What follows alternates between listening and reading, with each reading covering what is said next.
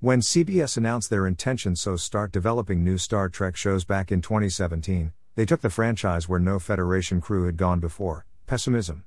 Rather than zipping around the galaxy with the Federation's trademark relentless optimism, the crew of Star Trek Discovery faced a terrible war that threatened to consume not only their fictitious lives but also viewers' faith in Roddenberry's utopia.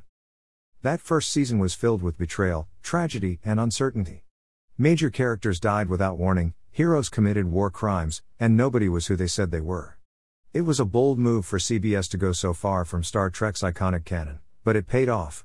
You can read our review of Season 1, originally published in 2018 here. The writers' willingness to ignore tradition made that season brilliant and daring, but unfortunately it also made it unprofitable for CBS. The world is pretty terrible, perhaps more so now than it was in 2017, and viewers just didn't want to pay for a show that reflected a twisted world. Thus, the creative team behind Discovery spent most of Season 2 undoing what happened in Season 1, backing away from the deeper questions in favor of mindless space action. In this writer's opinion, Season 2 was pretty terrible, but that was partially because it had no real story of its own and seemed to exist solely to undo the original prequel premise. It was as though after finishing the first season the writers thought to themselves, wait, this is a prequel.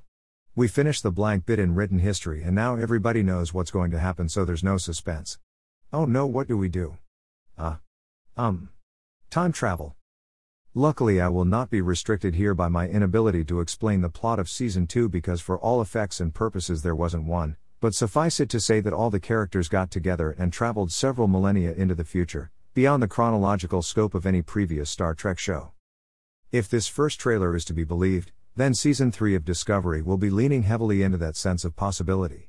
The writers seem almost giddy with the freedom of not being constrained by prequel laws and have taken the opportunity to craft something filled with hilarity, community, hope, and even a space cat. Season 3 probably will not be a great entry in the cinematic canon, but it will almost certainly be a fun, entertaining, and expertly crafted season of high-budget science fiction. That's something I'd watch any day, but facing a global pandemic and the other issues plaguing the world today, it seems even more appealing.